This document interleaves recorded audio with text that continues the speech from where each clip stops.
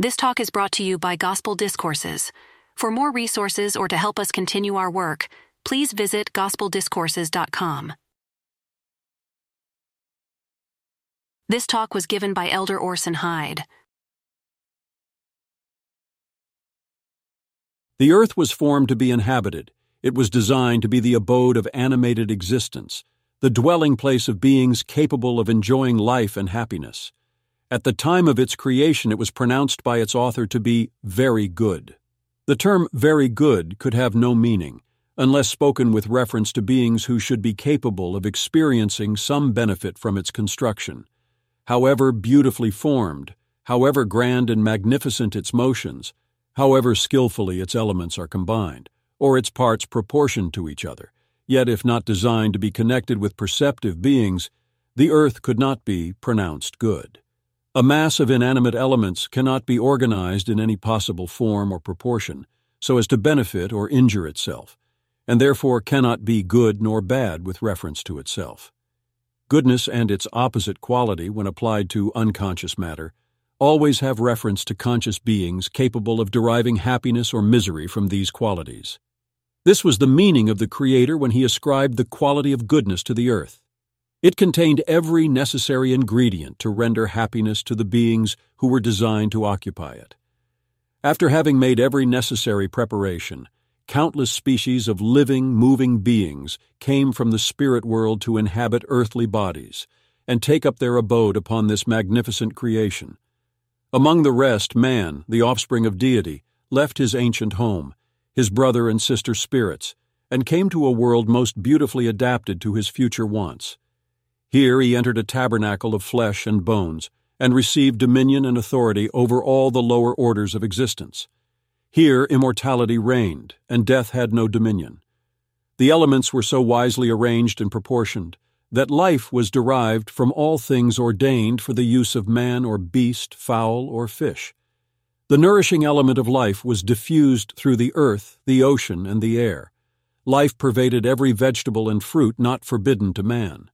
Life reigned triumphantly throughout this vast creation. Death was unknown. It had not been seen, heard of, nor experienced in all the varied ranks of earthly beings. Here, then, was a creation very good, inhabited by beings capable of eternal existence, both body and spirit. Here was a creation adapted to the wants of all its inhabitants, calculated to preserve unchanged that immortality with which they were endowed. Here, then, was a creation worth possessing as an eternal abode. Such was the inheritance given to man with its vast treasures and sumptuous luxuries. Such was the gift of heaven under certain restrictions. These restrictions were not complied with. Man fell. A great change came over the fair face of creation. The earth was cursed. Sickness, pain, and misery ensued. Immortality yielded to mortality. Death reigned triumphantly throughout the animal kingdom. The everlasting inheritance on the newly formed earth was forfeited. All seemed to be lost, forever lost. While all creation groaned in utter despair and death, a voice was heard. Not a voice of wrath and indignation, but the voice of mercy and compassion, the voice of the Creator, proclaiming himself the Redeemer. Love flowed through every sentence. Man listened with eagerness. The door of hope was opened. Despair fled away. All things again assumed a new aspect. The earth, though cursed, was to be redeemed. The body, though corruptible, was again to put on incorruption. All things lost by the first transgression were to be restored again in their primitive excellence and beauty. Though this great redemption was to be universal, yet the change was to be gradual or progressive, not immediate. The effects of the fall were to continue for a season, until all the inhabitants of the spirit world, designed for this creation, should learn by bitter experience the unhappy consequences of sin. Hence the whole world still groans under the sad effects of the original transgression. Sorrow, mourning, and death still prevail. The aged, middle-aged, and infant still feel the force of these evils. All are made partakers in a greater or less degree of the wretchedness and miseries of the fall. None escape. None can proclaim themselves immortal or free from these direful effects. The universal redemption of the posterity of Adam from the fall will be fully accomplished after the earth has been filled with its measure of inhabitants, and all men have been redeemed from the grave to immortality. and the earth itself has been changed and made entirely new. But a universal redemption from the effects of original sin has nothing to do with redemption from our personal sins. For the original sin of Adam and the personal sins of his children are two different things. The first was committed by man in his immortal state. The second was committed by man in a mortal state. The former was committed in a state of ignorance of good or evil. The latter was committed by man, having a knowledge of both good and evil. As the sins are different and committed entirely under different circumstances, so the penalties are different also. The penalty of the first transgression was an eternal separation of body and spirit, and eternal banishment from the presence of Jehovah, while the penalty of our own transgressions does not involve a disunion of body and spirit, but only eternal banishment. The first penalty not only shut man out from the presence of God, but deprived him eternally of a body. The second penalty permits him to retain his body, though in a banished condition. As the penalties are different, so also is the redemption. Redemption from the first penalty is unconditional on the part of man. Redemption from the second penalty is conditional. Unconditional redemption is universal. It takes within its scope all mankind. It is as unlimited as the fall. It redeems men from all its effects. It restores to them their bodies. It restores them to the presence of God. The children of Adam had no agency in the transgression of their first parents, and therefore they are not required to exercise any agency in their redemption from its penalty. They are redeemed from it without faith, repentance, baptism, or any other act, either of the mind or body. Conditional redemption is also universal in its nature. It is offered to all, but not received by all. It is a universal gift, though not universally accepted. Its benefits can be obtained only through faith, repentance, baptism, the laying on of the hands, and obedience to all other requirements of the gospel. Unconditional redemption is a gift forced upon mankind, which they cannot reject, though they were disposed. Not so with conditional redemption. It can be received or rejected according to the will of the creature. Redemption from the original sin is without faith or works. Redemption from our own sins is given through faith and works. Both are the gifts of free grace. But while one is a gift forced upon us unconditionally, the other is a gift merely offered to us conditionally. The reception of the one is compulsory. The reception of the other is voluntary. Man cannot, by any possible act, prevent his redemption from the fall, but he can utterly refuse and prevent his redemption from the penalty of his own sins. The earth, like the posterity of Adam, was cursed because of the original sin, and like them, it will be redeemed unconditionally and restored again into the presence of God. So far as the original sin is concerned, mankind and the earth keep pace with each other. When one falls, the other falls also. When one is redeemed, the other is redeemed also. Had there been no other sin but that of Adam's, the redeemed earth would have become the eternal abode of all the posterity of Adam, without one exception. But both man and the earth have been still further corrupted by other sins. The posterity of Adam have transgressed the code of laws given since the fall, and subjected themselves to its penalty. This penalty does not interfere with the first penalty. Man will be redeemed from the first before the second will be fully inflicted. When his redemption from the first death is completed, then comes the judgment, when his own sins will be inquired into, and not Adam's. As he stands before the judgment seat, he will find himself entirely innocent of Adam's transgression, and entirely redeemed from the effects of it.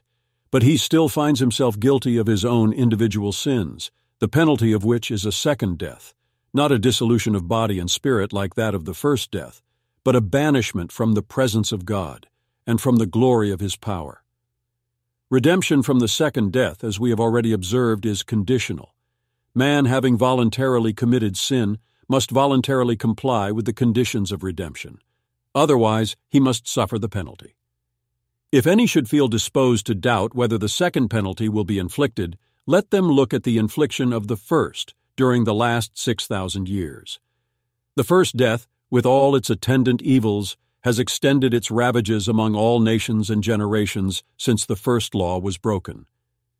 If God then has fulfilled his word in the first provocation, to the very letter, why should anyone suppose that he will not inflict the second death as a penalty of the second provocation?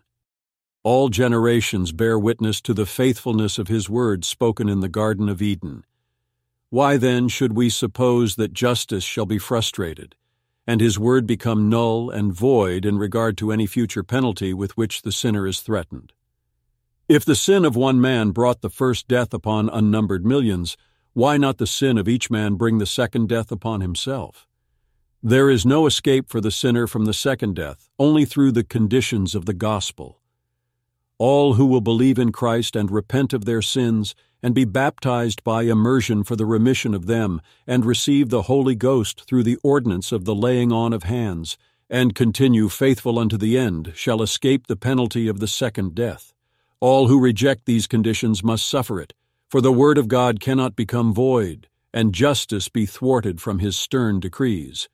Though all mankind are to be fully redeemed from the effects of the original sin, yet we have great reason to fear that but few will be redeemed from their own sins. Those few who are redeemed will receive the earth for an eternal inheritance. For the earth, as we have already observed, will be unconditionally redeemed from the curse of the original sin, and so far as that sin is concerned, it will be no obstacle to the earth's entering into the presence of God. But as the earth has been corrupted by other sins than the original, it must partake of the curses of the second death, after it is redeemed from the curses of the first, unless God has provided a way for its sanctification and redemption therefrom.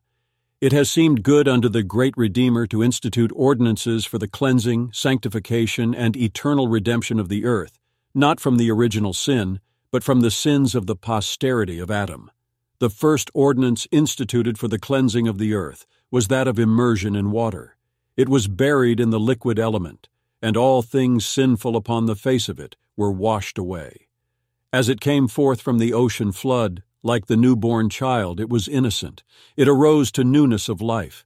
It was its second birth from the womb of mighty waters, a new world issuing from the ruins of the old, clothed with all the innocency of its first creation. As man cannot be born again of water without an administrator, so the earth required an agency independent of itself to administer this grand cleansing ordinance and restore it to its infant purity. That administrator was the Redeemer himself. The second ordinance instituted for the sanctification of the earth is that of fire and the Holy Ghost. The day will come when it shall burn as an oven, and all the proud and all that do wickedly shall be as stubble, after which the glory of God shall cover the earth, as the waters cover the deep. Here then is a baptism of fire first, then of the Holy Spirit. As man receives the baptism of fire and the Holy Spirit through the laying on of the hands of a legal administrator, so the earth receives the same, not through its own agency, but through the agencies ordained of God. As man becomes a new creature by being born again, first of water, then of the Spirit, in the same manner the earth becomes a new earth by being born again of these cleansing and purifying elements. As man becomes a righteous man by the new birth, so the earth becomes a righteous earth through the same process. Righteousness will abide upon its face during 1,000 years, and the Savior will bless it with his personal presence, after which the end soon comes, and the earth itself will die, and its elements be dissolved through the agency of a fire. This death or dissolution of the earth is a penalty of the original sin. Infants and righteous men die, not as a penalty of their own sins, but because Adam sinned, so the earth dies, or undergoes a similar change, not because of the transgressions of the children of Adam, but because of the original transgression.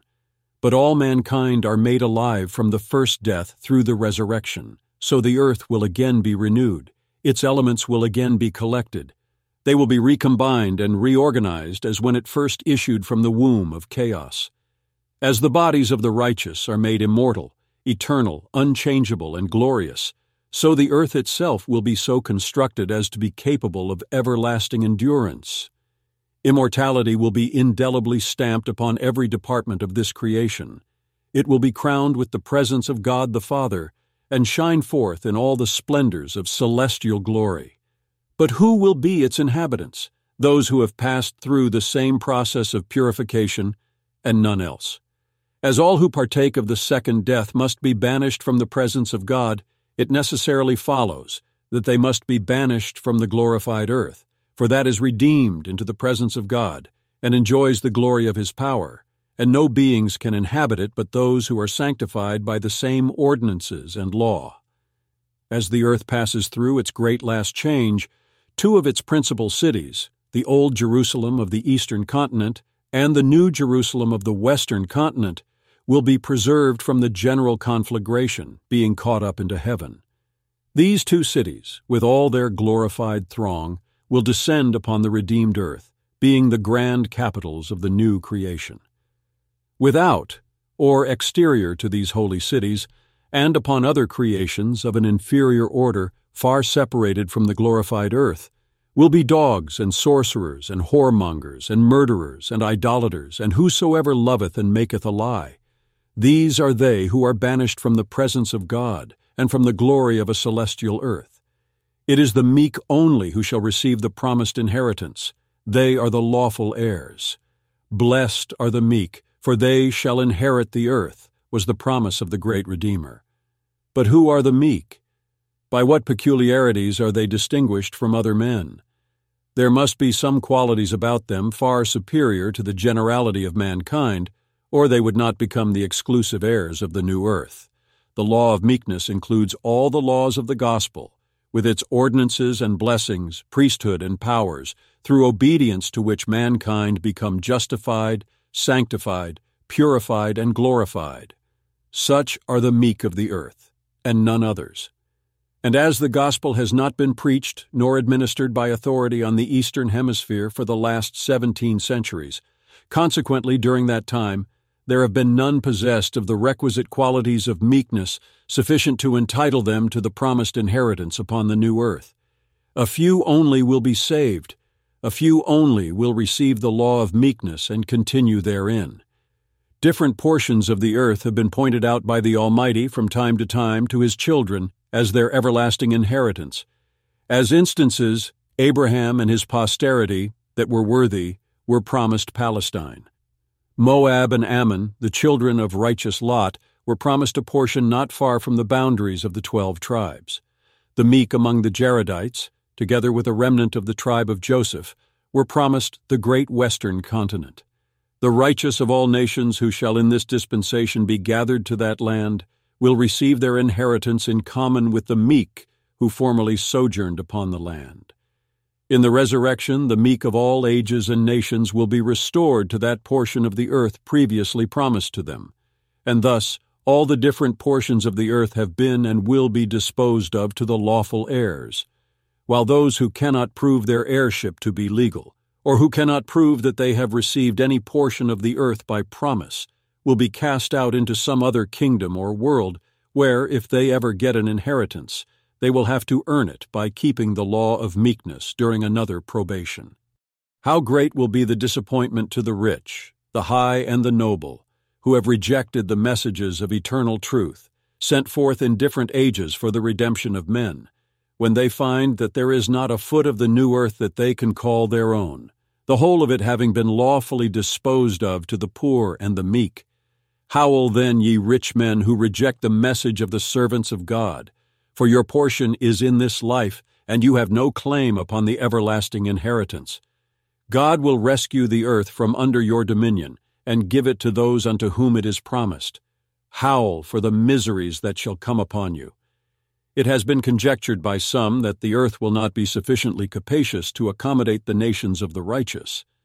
But such a conjecture will appear erroneous to anyone who will exercise his reasoning powers sufficient to calculate the superficial contents of our globe, and compare the same with the probable number of inhabitants who are destined for this creation.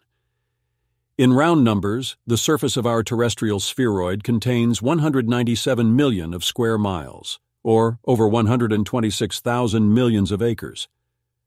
Now, if from the creation of the earth to its final glorification, there should elapse a period of 8,000 years, or 80 centuries, and if we should suppose the population to average 1,000 millions per century, which is probably an average far too great, yet there would be an abundance of room upon the new earth for all this vast multitude.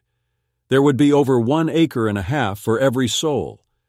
But when we reflect how few will be saved, how few have received the plan of redemption, even when it has been proclaimed by authority in their ears, and how many generations have passed away unto whom the Almighty has sent no message, we are compelled to believe that not 1 out of 100 will receive an inheritance upon the new earth. But even though we suppose 1% of all this immensity of population shall, through obedience to the gospel, become lawful heirs to the new earth, then there will be over 150 acres for every soul. If the new earth contains only the same proportion of land as the old, there would still be about 40 acres for every redeemed soul. But the new earth is represented by the Apostle John as being without any sea, which increases its capacity for inhabitants above the old fourfold.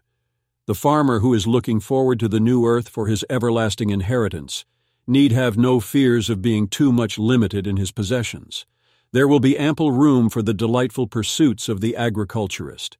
He can have his pleasure grounds, his orchards of the most delicious fruits, his gardens decorated with the loveliest flowers, and still have land enough for the raising of the more staple articles such as manna to eat and flax for the making of fine robes, and so on. Who, in looking upon the earth as it ascends in the scale of the universe, does not desire to keep pace with it, that when it shall be classed in its turn, among the dazzling orbs of the blue vault of heaven, shining forth in all the splendors of celestial glory, he may find himself proportionably advanced in the scale of intellectual and moral excellence? Who but the most abandoned does not desire to be counted worthy to associate with those higher orders of beings who have been redeemed, exalted, and glorified, together with the worlds they inhabit, ages before the foundations of our earth were laid? O man, remember the future destiny and glory of the earth, and secure thine everlasting inheritance upon the same, that when it shall be glorious, thou shalt be glorious also. Found in the Journal of Discourses, Volume 1, pages 328 through 334. At Gospel Discourses, we are diligently working to bring you more of the words of the early church leaders. This, of course, takes time, money, and resources to create and post each discourse for you to listen to and ponder. Please donate to help us continue this work and bring more of these valuable resources to life. Consider a monthly recurring contribution. This allows us to consistently bring you more foundational talks and sermons from early church leaders. Both one-time and recurring donations are welcome and appreciated.